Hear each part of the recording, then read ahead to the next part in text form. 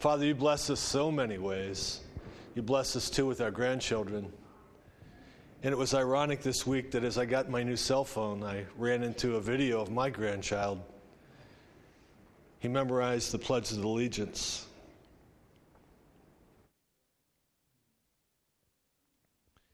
One nation under God, divisible with liberty and justice for all. And I thought as we move from the pledges of our faith, we also pledge as a nation. We move from our spiritual background to being called into the world, to be a part of the world, not from it. Father, help us as we study the injustice of the world to remember that we can follow our laws to the best of our ability. But we will follow your world, your kingdom, your laws to the end of our lives. In Jesus' name we pray. Amen. Okay. How's everyone doing today? Yeah, it's good to see you all again. More fun topics along the way.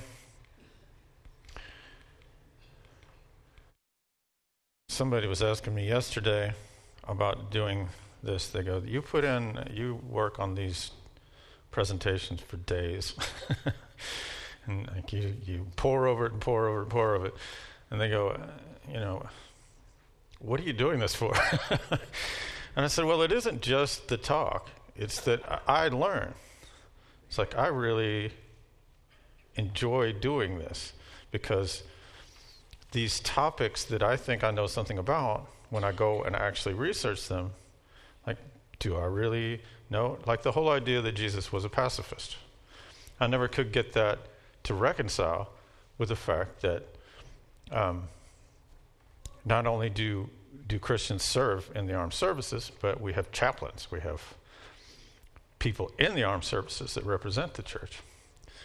And that used to kind of bother me. It's like, well, if Jesus is a pacifist.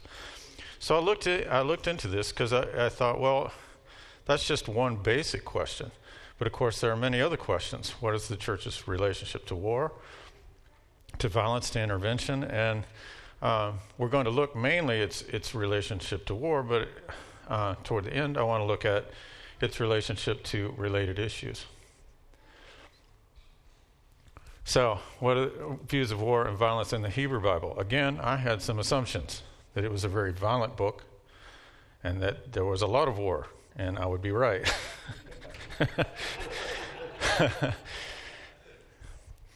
But looking at it in context, some things made more sense. And I also hadn't really thought about that many of the prophets would be closer to what we would call pacifists, even though I don't think I understood that until I did this research. What exactly is a pacifist?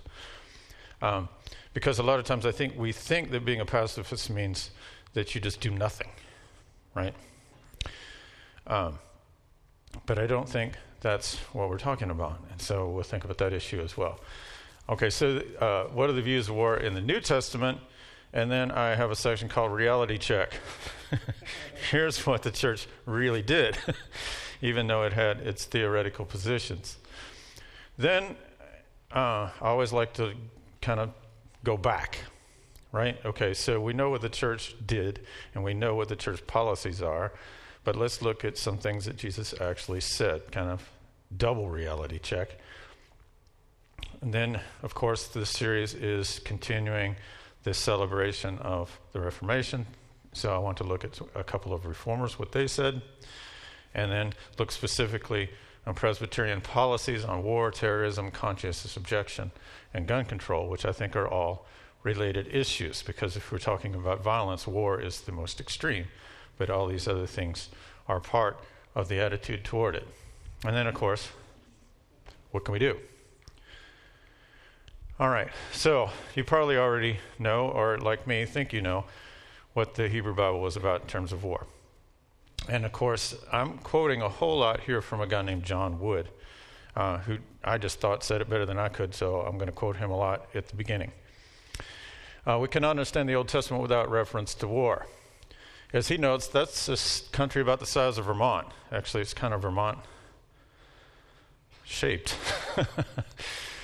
Located in a strategic Syrian-Palestinian corridor, and all the surrounding nations covered it. So first of all, if you're in the path of great empires, are you going to always be caught up in some kind of a war, whether you want to or not? So not only did Israel become created through battles and war with the Canaanite population, but also they were a buffer zone between Egypt in the south and Mesopotamian empires in the northeast, and it never stopped all the way throughout history, ultimately leading to their destruction. But one thing that Wood points out is that the narratives in the Old Testament, as bloody and as violent as they are more restrained than the accounts by, say, Ashurnasirpal, the Assyrian, who carved in stone, "With their blood I dyed the mountain red like red wool. I cut off their heads. I burnt their adolescent boys and girls." Not the kind of thing you really want to brag about. But he did. And so they're saying, as bloody as the Old Testament is, it isn't as bloody as some other accounts. At least they don't brag as much about the blood. And another thing, like I just said, is striking how many times the biblical prophets condemned Israel's militarism, because there's a difference between having a culture with an army and having a culture that survives wars and being militaristic, isn't there? So often what the biblical prophets would condemn is that they began to trust not in God but in military power. I was like, that sounds familiar. You just said, "In God we trust" is in the thing, but is it more like in the military we trust? I don't know. So he said a mystique of violence permeated Israelite society in the 8th century, and the prophets cried out against it. So I hadn't really thought about that part of the Old Testament. We think about the battle parts, the bloodier parts. But the prophets, in fact, if you read Jeremiah, one of the surprising things Jeremiah says is they know that the Babylonians are going to take over, and he just says surrender. And it's not going to do any good. They're going to wipe us out. We can't win. Surrender. He's considered a traitor, thrown in a well, treated abysmally, and finally drug off to Egypt. Because a lot of them realized at the last minute, we are going to die. And they took Jeremiah with them to Egypt. So the prophets knew that trusting in military might was not the way to go, that sometimes the way to go is to let go, right, to surrender. Now, not a popular idea then or now, but you can see that's not exactly what I thought the Old Testament was about. It was always about conquering and etc. But at times it was about knowing what thing to do, right? Fight or not.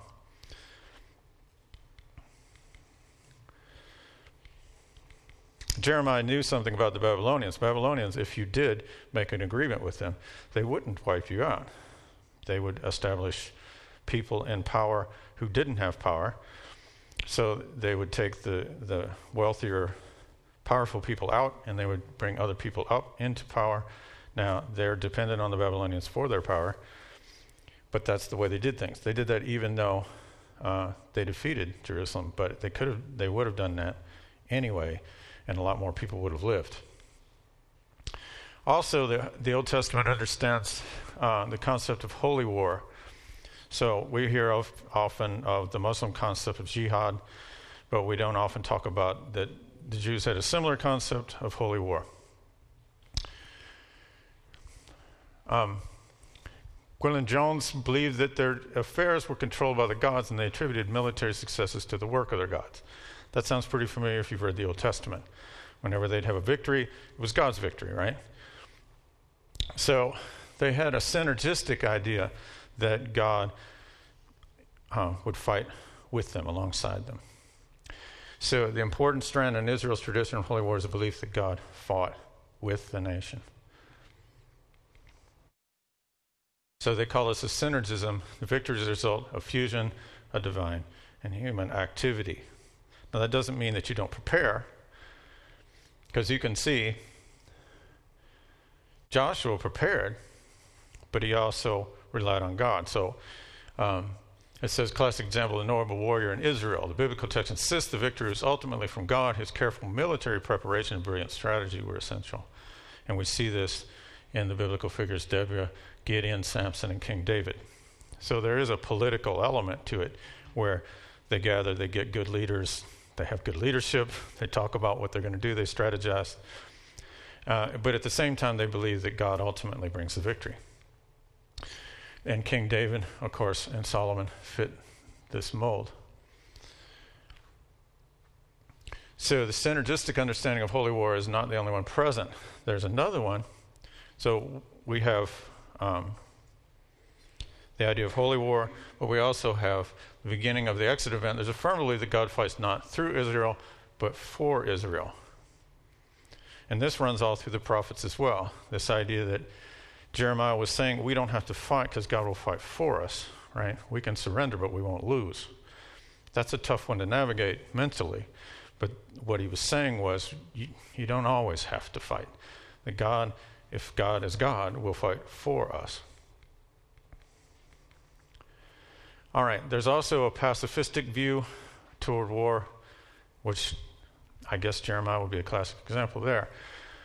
Classic pacifist view, God will bring about peace without violence. You see this in Isaiah and Micah and in Jeremiah, this idea of we don't really have to do anything. We don't have to fight. God is in this. And if we recognize that God can work through these other powers, that we don't have to do anything. Abraham, Isaac, and Jacob coexisted peacefully with the habits of Canaan. We forget this sometimes, but if you go back and reread the story, there's a coexistence there, right? Abraham wasn't always fighting. He did occasionally go into battle. But for the most part, he coexisted, and so did Isaac and Jacob. And the Egyptians even donated items to the Israelites and accompanied them out of Egypt. So there's kind of a difference between the way the Bible portrays the Pharaoh and his resistance and the people of Egypt. Now, you could say, well, the death of the firstborn children probably motivated them some, but they didn't have to give them gifts. They didn't have to do anything. And so there is some sense that it isn't entirely a portrait of just hostility. Elijah cures an enemy Syrian general, Naaman. Interesting. Syria is still in the news, is it not? All right. Well, he cures him of leprosy. And Mark, in conclusion to the story, says, and the Arameans no longer came raiding into the land of Israel. Even more important because Arameans were sort of a historical enemy. The obscure prophet Audid challenges the standard treatment of captives by having clothed, fed, and returned to their homeland. These prophets believed that horrible domestic consequences of warfare could be averted by nonviolent initiatives. So my idea at the beginning, not quite true. If you look at some of the prophets, they were kind of modeling a different approach. Now, did they always consistently?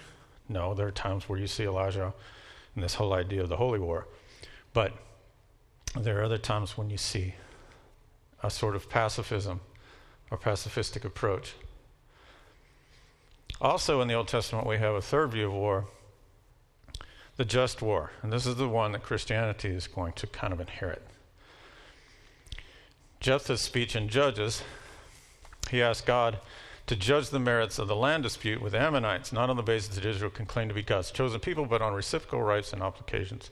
So this is more of what we might call a secular or legalistic approach to war. King Jehoshaphat, interestingly, in Chronicles, Jehoshaphat appears to argue that Judah earlier had waged war with a view to establish an enduring and equitable peace. All right, so this is one of the themes that we see throughout Christian history. Why do we wage war? In order to have? Now, there is an irony to that that has been pointed out many times. How do you have war to have peace? But, of course, there's always the classic example of World War II where the world seemed to have no choice whatsoever. That there had to be a war to have peace. Other ones you could argue that probably was an excuse rather than a reality. But we see in the Old Testament this whole idea of a just war. Amos condemns the surrounding nations for violating commonly accepted norms of justice. So the idea is that there's a certain responsibility of a government to see that injustices are not occurring inside of their own kingdom or their own country, their own land, their nation, and they have a responsibility to call it out in the cultures of others. And we see this, of course, strongly represented in modern American democracy, this idea that we have a responsibility to have a just society ourselves, but also to see that justice goes out into the world. So in Christian tradition, Augustine, Suarez, and Aquinas basically used that idea to promote a Christian perception of war. In a few passages, war is justified not on the basis of perceived direct command from God or unique Israelite theological principle, but on a sense of justice. All right, so the just war tradition coexisted in ancient Israel alongside other understandings. Their experience of being under almost constant threat from neighboring peoples kind of pushed them over the edge. So they tended more toward holy war than just war. And you can see that's why the prophets are trying to say to pull it back and to see that their right is more in terms of justice and not just holy war. So at times they move beyond a visceral response to a more reasoned one. Unfortunately, limited. All right, so the holy war idea continues in Israel, and what happens to Israel? They end up getting wiped out by the Babylonians, taken over by the Greeks, and then ultimately the Romans. And every time that they fought, it was under this guise of holy war. And so we see where that idea goes. All right, so Christian interpretation. Now, we can see that Christians aren't exactly going to go the best road with this if you look at the picture on the right. Okay, so even if you believe in the just war theory, yes, and even if you could say that there are times when people need to stand up for justice and against injustice, it's hard to make a call. And Christians have made some pretty crummy calls as to exactly what that means. So as I like that Wood puts this, I would have put this a little more firmly, more scarily, stridently. Some Christians struggle to move beyond the holy war mentality. Historically, I think Christians have had a lot of trouble moving beyond holy war mentality. And we see evidence of it still today, and I'll show you a little bit of it later. We judge that many other ancient Israelite practices, including polygamy, and this is kind of a similar argument to the one I made last week, and it's pretty much going to be my argument all through this series, that we have to look to principle in the Bible rather than specifics. When you look at specifics, you could end up saying that holy war is some kind of great idea because it just happens so much and they make so many of them. But if you look at principles, it's different. All right, so polygamy in the family, patriarchal treatment of women, monarchy in government, dietary laws in religion. We can't go back to those days, and why would we? So why would we go with the holy war argument either? We insist that Jesus Christ is the standard by which all Scripture is interpreted. By this standard, we discern that ancient Israel's holy war mentality was more influenced. This is where he gets a little more dangerous because some people would probably disagree with him. But he's looking at it kind of as a historian and saying it was more influenced by surrounding cultures than a revelation of God. That they just kept making some wrong choices in terms of how they saw war and whether God was with them in the war. So arguably you could say some of the early wars God was more with them, but when you get into the prophetic times it doesn't seem like God is with them in war almost any time, especially when they start making allegiances and pacts with Egypt, getting themselves into a lot of trouble. They start becoming militaristic. Regardless of whether holy war was normative or ancient Israel, we should acknowledge that holy war is not a proper Christian response to war and conflict. So that leaves us what other two models? If holy war is off the table, just war and pacifism would be the only other examples. So pacifist and just war positions. They share the presumption against violence, and this is kind of almost like a legal phrase that traditionally they'll say that Christianity has a presumption against violence. Are you with me? The trouble is, it also has a presumption for justice. That's the problem. As Hamlet would say, there's the rub. All right, so I picked him intentionally. This is Einstein. And I picked him because he actually straddled both lines. In the 30s, after World War I, the whole country, I didn't know this until I did some research. Boy, research can change your life. In the 1930s, the largest peace movement ever in the history of the world, except perhaps maybe before the Iraq War, was, in that period, bigger than the 60s. More people were involved. More people of all levels of culture. Eleanor Roosevelt was in it. I can't imagine that happening today. The wife of a president getting in an anti-war. Wow. Basically, put it in 60s terms, the president's wife was a hippie. And so she was ahead of her day. Okay, that's really awful, but you get my idea.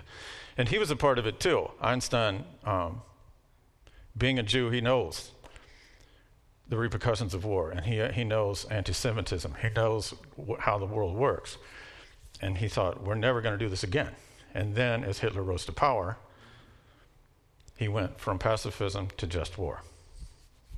In this case, though, he was like, in this case. Okay. So pacifists urge that there's always a nonviolent way to respond to conflict. So are we responding? Are we standing still? No. We're responding to conflict. Not through inaction, but through action that is not violent or alternate to violence. Discussion, meetings, sanctions. We're trying to avoid war. Just war theorists admit that their approach has been misused. Again, I would put it more stridently. It's been abused to justify virtually any state violence. But it says when it's truly justified at all, it must be the last resort carried out in a restrained manner and used with humility and grief. And this is something, that's an interesting element there. We'll see that getting echoed by many Christians saying that even if you serve, you shouldn't rejoice over the death of your enemies. And we'll see, I think it's Martin Luther. We'll see in just a second how he says something like that. When Christians served in the Roman army, 3rd century, churches welcomed home their soldiers not with ticker tape parades, but with the requirement that they retreat and mourn over their participation in killing. Even if their participation in war was morally justified. So again, you guys are nodding kind of like, hadn't really thought of that. But I think that fits in a whole lot with the idea that if there is a just war, and if somehow Christians can support the idea of just war, that you couldn't really support the death of enemies, the death of other human beings. Yeah. I missed the first 20 minutes. Has there not been throughout Christian history the notion that any war is by definition sin, because it brings forth the notion that we failed in terms of negotiation? I didn't see a lot of that in the things I was looking at, but that makes sense to me. And but someone out and out calling it sin, I don't know. We'll see in a second.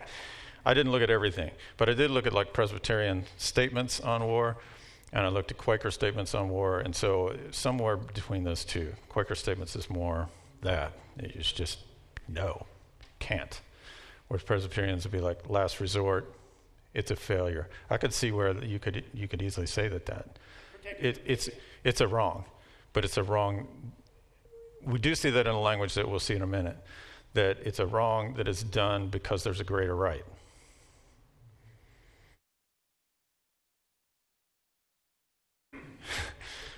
Don't ask me where I stand on this. This is rough, because on the one sense, I see the arguments made during World War II, and that makes sense in that context. But some other wars that we've gotten involved in, that's tricky. Okay, that's just a little note about Einstein. All right, so you can see that actually they use biblical verses to kind of support the idea of war up there in the corner.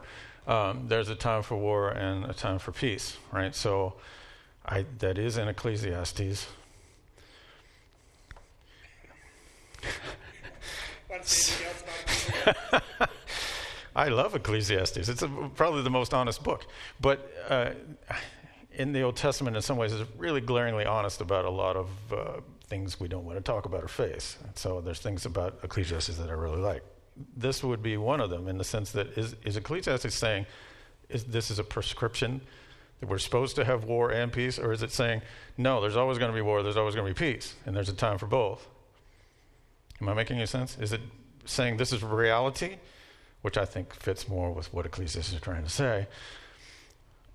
So I don't think Ecclesiastes, the writer of Ecclesiastes, would necessarily be pleased to say, if someone said, well, now that's our excuse.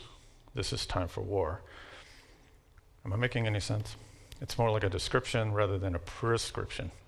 But in that poster, it's a prescription. And not to say I dislike the poster. Nothing to me ever is totally one thing or another. It seems like there's something kind of beautiful about the fact that he is reaching out to the child. I'm just not so sure about the label. All right. So the main Christian view, if we look at the Catholic Church and just about every denomination except for the Mennonites and the Quakers, we see that they support the idea of just war. But the assumption of modern Christians that war is rarely justified should be avoided unless just war conditions are met. And I like that he adds this. And that most Christians believe that the standards for just war are more stringent for Christians than for secular governments. Yes? So just because your government is behind it doesn't mean you're automatically behind it if you're coming from a different perspective. Does that make sense? And I think in the Iraq War, a lot of people were doing that kind of soul searching. Christianity is no longer wholly against war. If it ever was, it says. Some say modern Christianity has a presumption against war. Others say it's a presumption against injustice. This view says that the aim of Christianity is to promote a world in which peace and justice flourish everywhere. War may be the tool needed to do this, and waging war may be a lesser evil.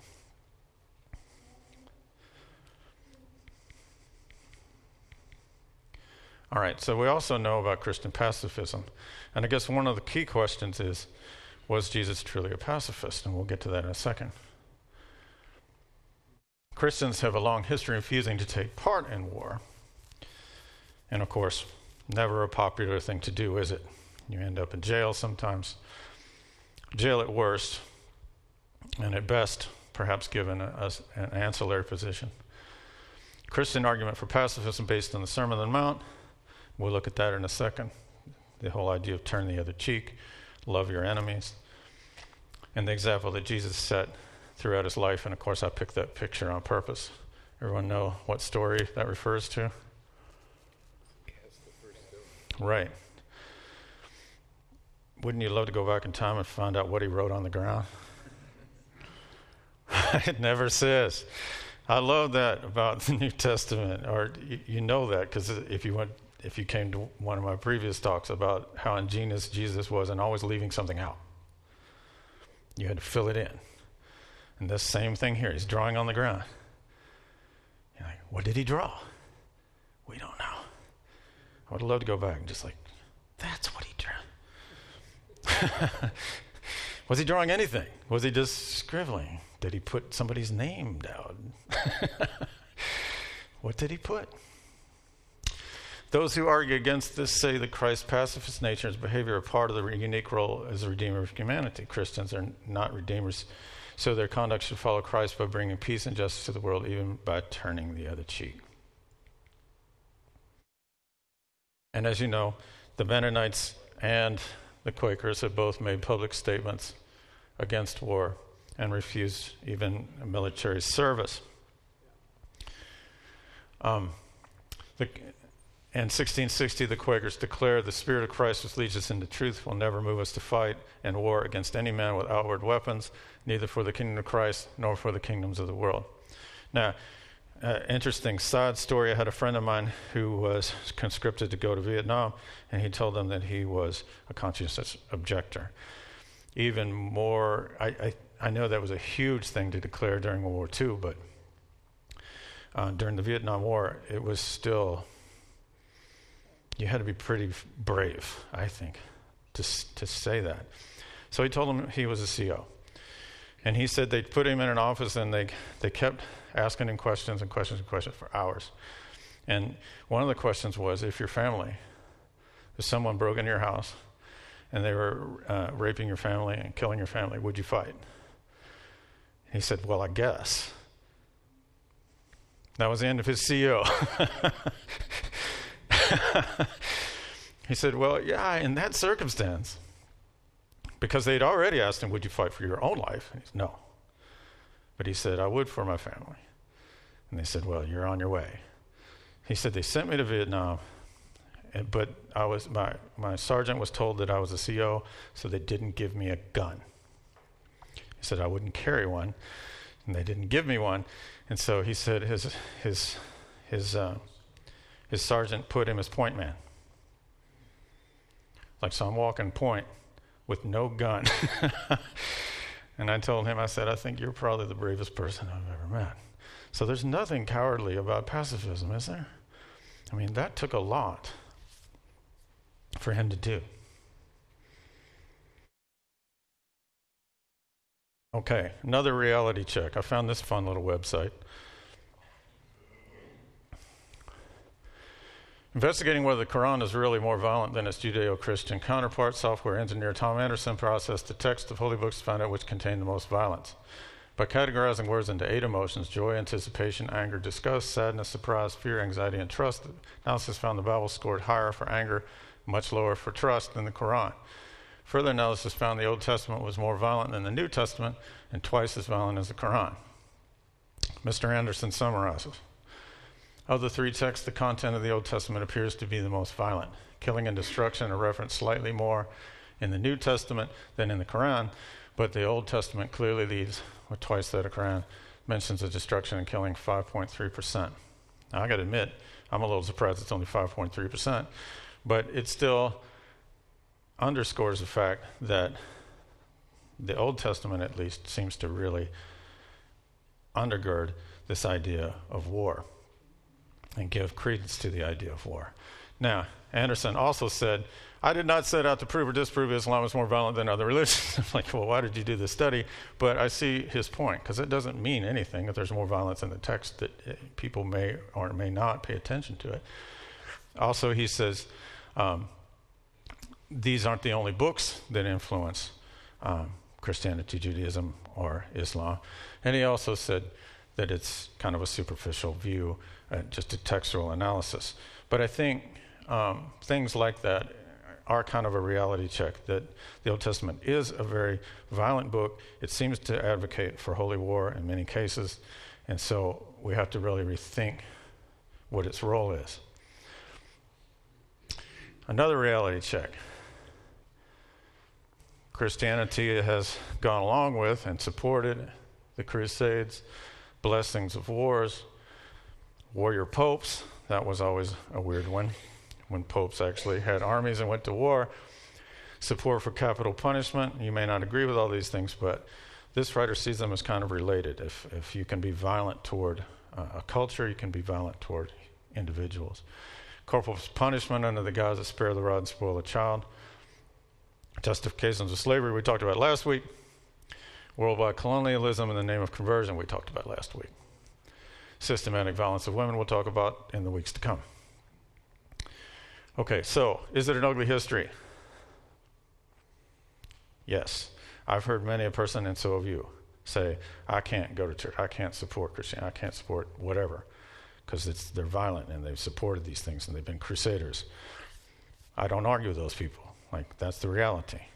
We'll see actually how the Presbyterians address this in a second. They say what happened was this, and one of my professors put it more succinctly. He said the worst thing that could ever happen to Christianity is to become popular. And he said when Constantine declared it the state religion, what happened? It became popular, and those who were persecuted became the persecutors. And Christians began to eliminate factions, get rid of people who disagreed. And the Christianity that we know emerges from those councils, but basically getting rid of heretics and the whole implantation of the idea of holy war and bearing the cross into the Middle East. So, despite its tenets of love, Christianity, like most traditions, has had a violent side.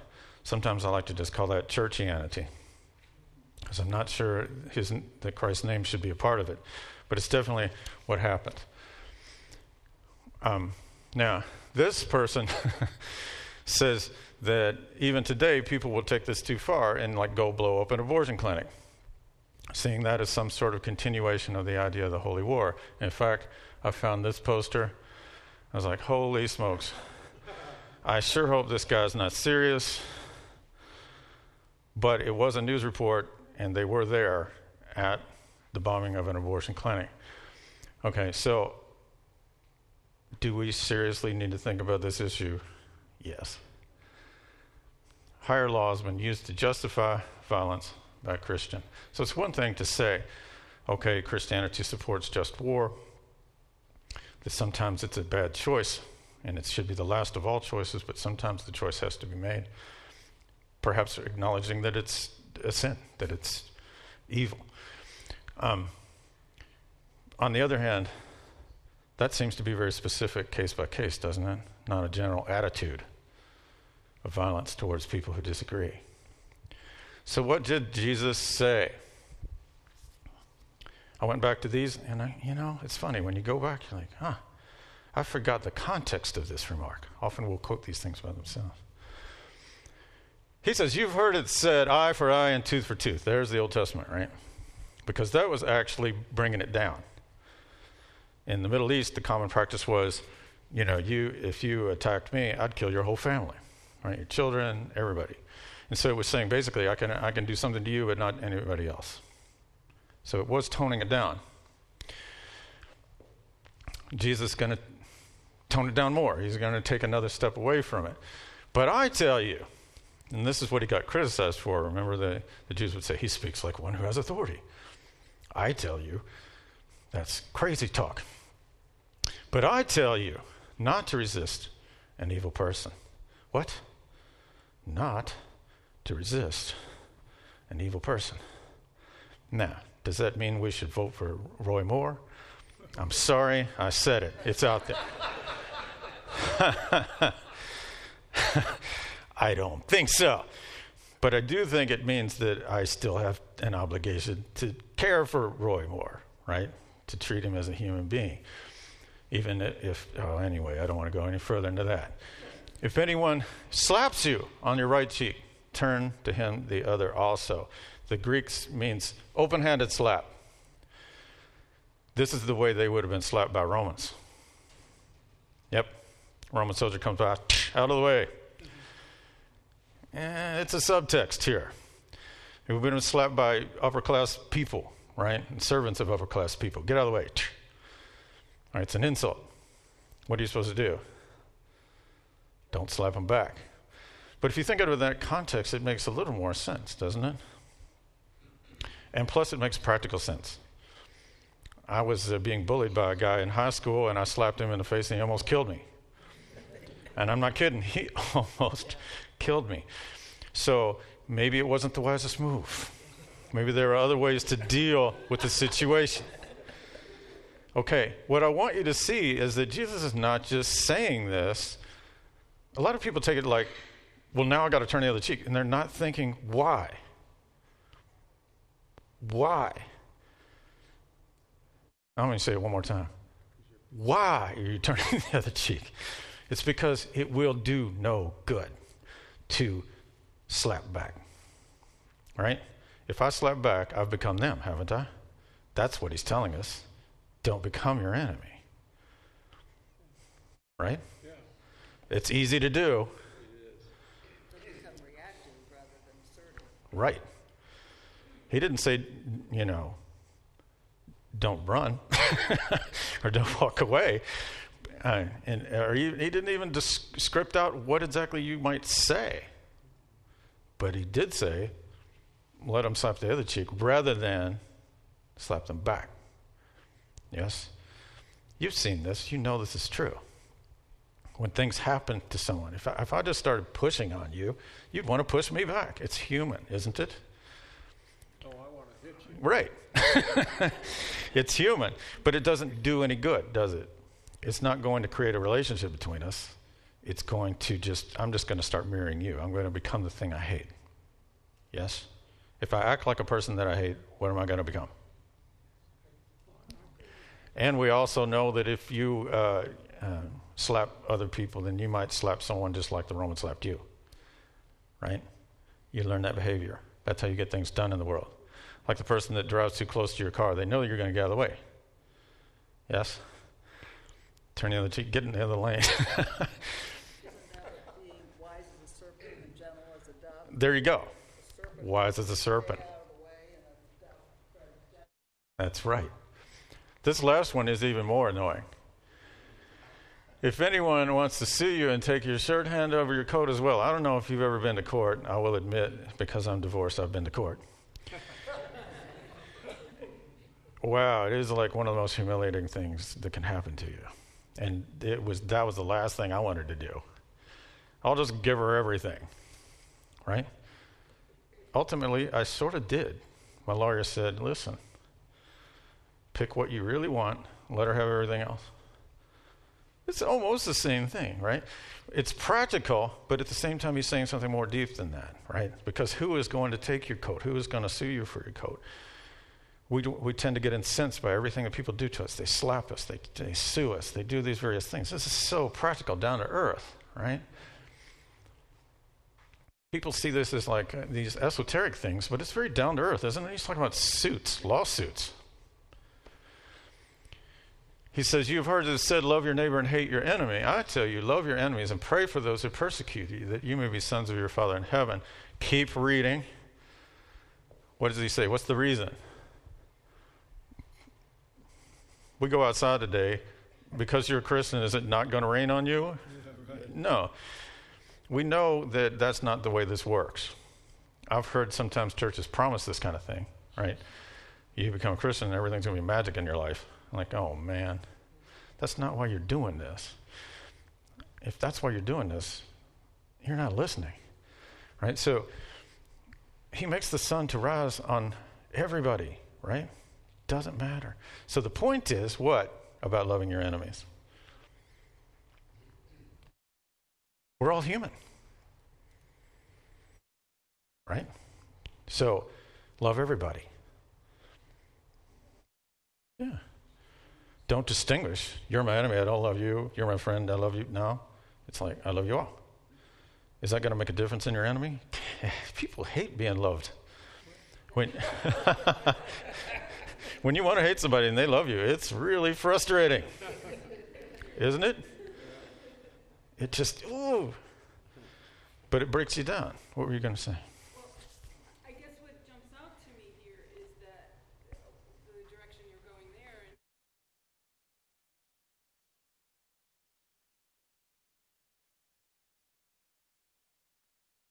and Why not? and that points to we are loving as God has loved us without justification. Right. You know, why? When I was in college, I used to go, I grew up in the suburbs, so I was kind of a city boy. And I had a friend where I went to college. He grew up on a farm. So we would go to his house on weekends. And it was really cool because he had a whole bunch of brothers and sisters, and they had pigs and horses. And it was a blast for me. I loved it. Whole different reality. And we were all at the dinner table one night, and they were very much a Christian-identified family. We were at dinner one night, and the son, who's about 13 or so, said something to his dad. And you know how a son can say something to a father that's just so freaking mean that you can't believe he said it? Because it's true. There's some truth in it. You know what I'm saying? But it's mean. I don't remember at all what it was, but I remember it was so mean that if I'd have said it to my father, he never hit me, but he might have. He might have. He'd at least grab me by the shirt. He did that a few times. Grab me by the shirt collar. I don't think so. I'd at least got the shirt grab. Or I'd have, at the very least, it'd have been human for the father to stand up and tell him to get out of the room, right? You just get out. So everybody froze. Nobody could even think of anything to say. I think somebody said something like, could you pass the... No. Nothing to say. This is horrible. You know what my friend's father said, and it still sticks with me? He goes, thank you, William Wren. You'll never know how much I love you. Wow. It still brings tears to my eyes. I was like, that's how you do it. Right? Because how did William Wren feel?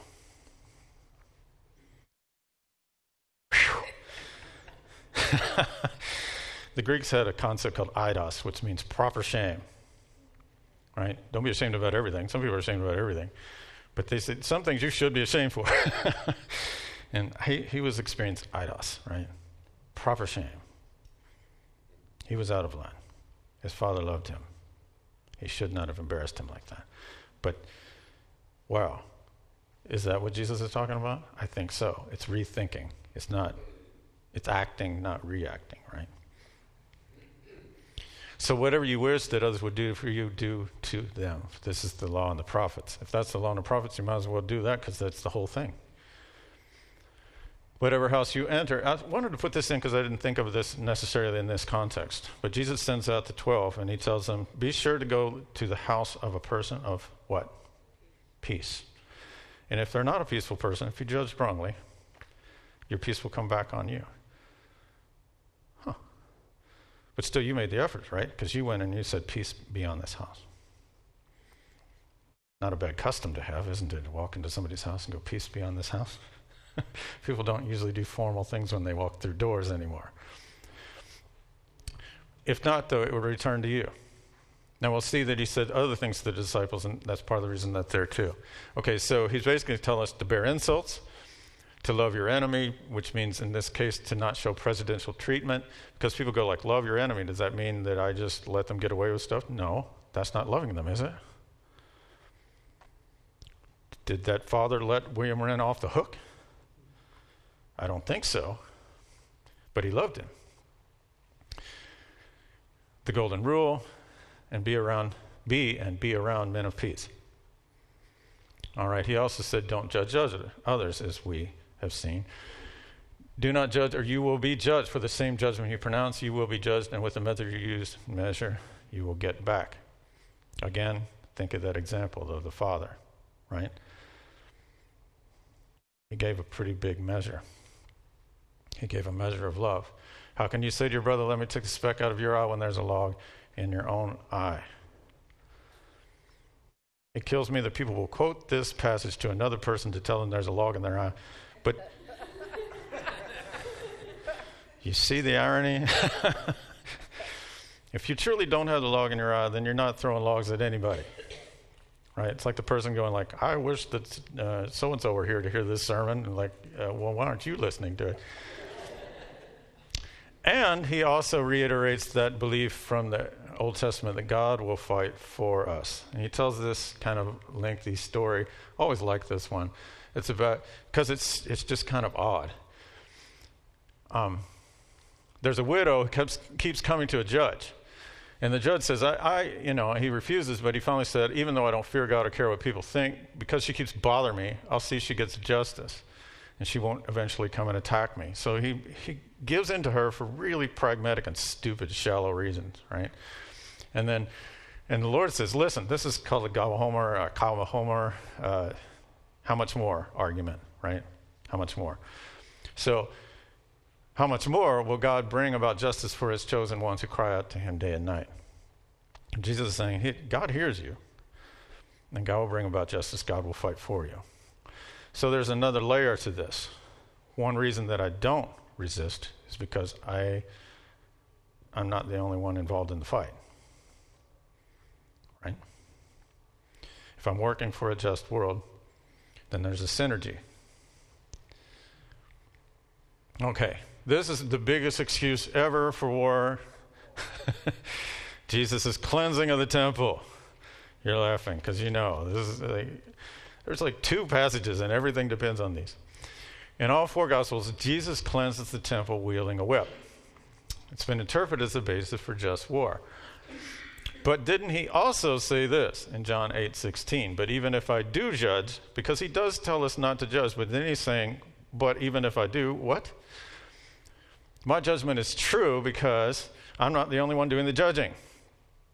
Right? I'm stepping out of myself. I'm not looking at it just from my selfish point of view, but I'm trying to look at it also, as he says, I am with the Father who sent me. And he also said, of course, this.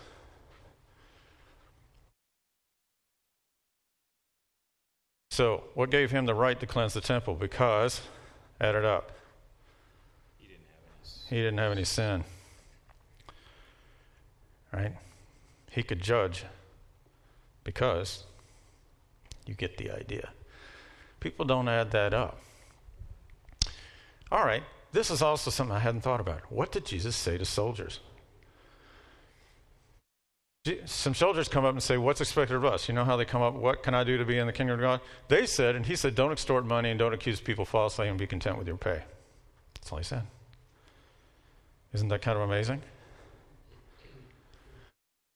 He also, a centurion comes to him with a servant, a slave, and Jesus did not set the slave free. He heals the slave, but the soldier uses the analogy of, I have servants, I have people that work for me, so I know that you don't even have to come to my house, right? And he compares him actually to being, he's basically saying to Jesus, you're a centurion of God, you have your own armies. And Jesus thinks he says, I've not found such great faith even in Israel. And the servant was well. Another thing that happens is in Matthew 5:41. It usually blandly translates that if someone demands that you carry his gear for a while, carry it for 2 miles. But it really, if you look at the Greek, he's saying if a soldier, because this was a common Roman practice, they get tired when they're walking along the road, and they just take a Jewish person, hey, come here, carry my stuff. And he tells him what? If he asks you for 1, carry it for 2. Again, is this a rule or is this thinking strategically? Yeah. So Jesus, instead of saying, let's kill the Romans, let's drive them out, he says, kill them with kindness. But he also said this, another excuse-making one. When I sent you on training missions without money, bag, or knapsack and sandals, did you lack anything? But now he who has no sword, let him sell his garment and buy one. And then the disciples look around. Look, there are 2 swords, and he said, it is enough. Now the big debate is whether he meant anything about swords at all and whether they were being complete idiots. In other words, taking a metaphor literally. Here's some swords. He's like, oh, that's enough. Or did he mean it symbolically? Like, things are different now. I'm going to be taken captive. You're going to have to fight. Is he being symbolic? Because he later says, when one of them actually pulls out a sword, what's he tell them to do? If you live by the sword, you die by the sword. Again, though, I'm not sure that's as clear as it could be. Is it just a statement of fact? You live by violence, you die by violence? Yes. Or is he saying, don't live by violence? And actually, at the time, there was a group called, developing, they hadn't quite developed, the Jewish zealots. They became the Sicarii, the dagger men. And they would do that. They would come and they would stab Romans in the public squares to scare them away. So the first acts of terrorism happened at that time. So Jesus, is he resisting that? Is he telling them, you need to have swords? People have argued. Don't assume I came to bring peace to the earth. I've not come to bring peace but a sword. But keep reading, because people always quote this one out of context. Right? What's he say before it?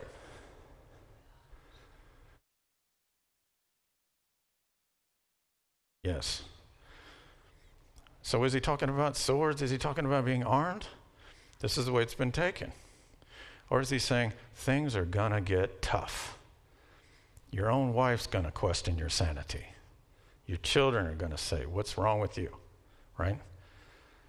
I didn't come here to make everybody happy.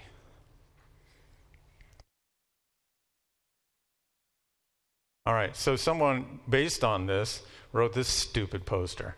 Slicing coexist in half with a cross on the end. Never forget, tolerance and apathy are the last virtues of a dying society. I'm like, where do we get this nonsense? Fortunately, this site has been taken down. I was pretty happy to find that. But this sword passage has been used to promote hate and intolerance. One little passage. But didn't he also say, how can you say to your brother, let me take the speck out of your eye? Didn't he also say, all who draw by the sword die by the sword? Didn't he also say, love your enemies? Didn't he also say, so whatever you wish others to do to you? Right? He didn't just say that one thing. And didn't he say this? The good thing out of the good treasure of his heart, and the evil brings evil things out of the evil treasure of his heart. For out of the overflow of the heart, the mouth speaks. Right? I found that poster frustrating because what kind of a heart puts that poster together? Summary. Jesus has been portrayed as a pacifist, but I think the scriptures reveal a more varied portrait. It's an oversimplification to say that, even though I think the basics are there. His actions in the temple and statement to bring a sword have been seen as justifying violence. His comments on not judging apply. It's not ours to condemn people, but he does admit that we can be in tune with God. And he nowhere challenges soldiers to abandon their occupations, which I thought was interesting. He's talking to a centurion. You think if he were truly pacifistic, he would have said, you know, your occupation's a little questionable. But he didn't. He was a Roman centurion. But I think he kind of looked at it more like, this is a man of great faith. Why would I kick dust in his face? He actually tells his followers not to resist if Roman soldiers force them to carry their things, and encourages his disciples to be men of peace. I have too many slides. So let me just go over very quickly. Here's some things that Martin Luther said in terms of the Reformation perspective. He said, in itself, it is right and godly, but we must see to it that persons who are in this profession, he's talking to soldiers, see to it that soldiers are the right kind of persons, godly and upright. He said, the very fact that the sword has been instituted by God to punish evil, protect the good, and preserve the peace is powerful, sufficient proof war and killing have been instituted by God. And there he's reflecting a statement in 1 Peter, submit yourselves to every human authority, whether the emperor or to governors who are sent by God to punish evildoers. Okay, so he kind of goes down on the side of submission to authorities. John Calvin, who had a lot to do with the Presbyterian Reformationist point of view, he said sort of sarcastically, the Anabaptist pacifistic position would be right if we were angels. But the fact is, the world is full of cruel monsters and wolves and rapacious men, so the rise of the sword will therefore come to the end of the world. So he says, try everything else, but he will support war. He also presided over burning heretics. So what is the Presbyterian policy? The original Presbyterian, Westminster, no accident, the church's name, confession says to wage war upon just and necessary occasion. It's the right and duty to force law under internal disorder and external aggression. War at times may be unavoidable. The tragic evil that comes from war, the slaughter of men, women, and children must rouse us to work for peace. Okay, I have a whole bunch of more fun stuff, and I just did something to make everything stop. All right, there are all kinds of fun things in here, but let me at least end with some conclusions. The Hebrew Bible supports three approaches to war: just war, pacifism, and holy war. The establishment of the Hebrew people in the land of Canaan was a bloody period. Throughout their histories, both Judah and Israel were caught up in bloody struggles for survival. Given this history, Hebrew people supported just war and the holy war policies at their own peril. Officially, the Christian church Historically, it holds and continues to uphold both just war and pacifist positions, only fairly recently separated itself from the support of holy war. Christian Church has been complicit in war, violence, inquisitions, pogroms, crusades, persecutions, and genocides. The direct words and actions of Jesus don't wholly rule out war and violence for the cause of justice. Unfortunately, attitudes towards both reside, as I said last week, in the principles that he sets up. Reformers like Luther and Calvin supported just war as a last resort, but later in his life, Luther supported suppression of Jews, and Calvin imprisoned and executed those who disagreed. Presbyterian and other organizations must address the sordid history of the church, its relation to war and violence, and positions concerning terrorism, conscientious objection, and gun control. I'm sorry I couldn't get into those, but if you look at the whole slideshow, you'll see. Something else I want to bring up. Modern psychologists agree that when we resist something, we actually strengthen it. We've seen this often in the news, where they'll take some really edge view and put them on the national news and act like that's another point of view, like people who say the Holocaust doesn't exist. Why even put them on the television? But they put them on, and it almost makes that view look equal, doesn't it? It's happened with Richard Spencer and the alt-right, where it's just become kind of normalized, even though it's a fringe position. So when we give credence to it, we actually strengthen it. So these are psychological reasons why Jesus, I think, is telling this. Also, we can't mirror the actions of our enemies, or we become the thing we hate. I think those two things are driving everything Jesus is telling us. It's not that he's making rules. He's trying to say, think about it. Think about it. That if your goal is to have relationships with people, if your goal is to love humanity, then you have to strategize. You have to think about how you're approaching these people, how you're responding. So I'm literally going to end with the corny bracelets with the WWJD. An eye for an eye, Jesus says, don't resist an evildoer. Slapped in the face, turn the other cheek. Execute lawbreakers. Jesus said there isn't anyone with moral standing to serve. Resist the Roman army. Nope, carry their bags. And everything, then do as to others as you do unto them, for this is the essence of the law of the prophets. Enter through the narrow gate, for wide is the gate, and broad the way that leads to destruction. Many enter through it, but small is the gate, and narrow the way that leads to life. So basically, no, don't act like everybody else, right? They're all going through that gate. Go through the narrow gate, the harder gate, the tougher gate, the one that Father went through, right? You'll never know how much I love you. Man, there you go. Thank you.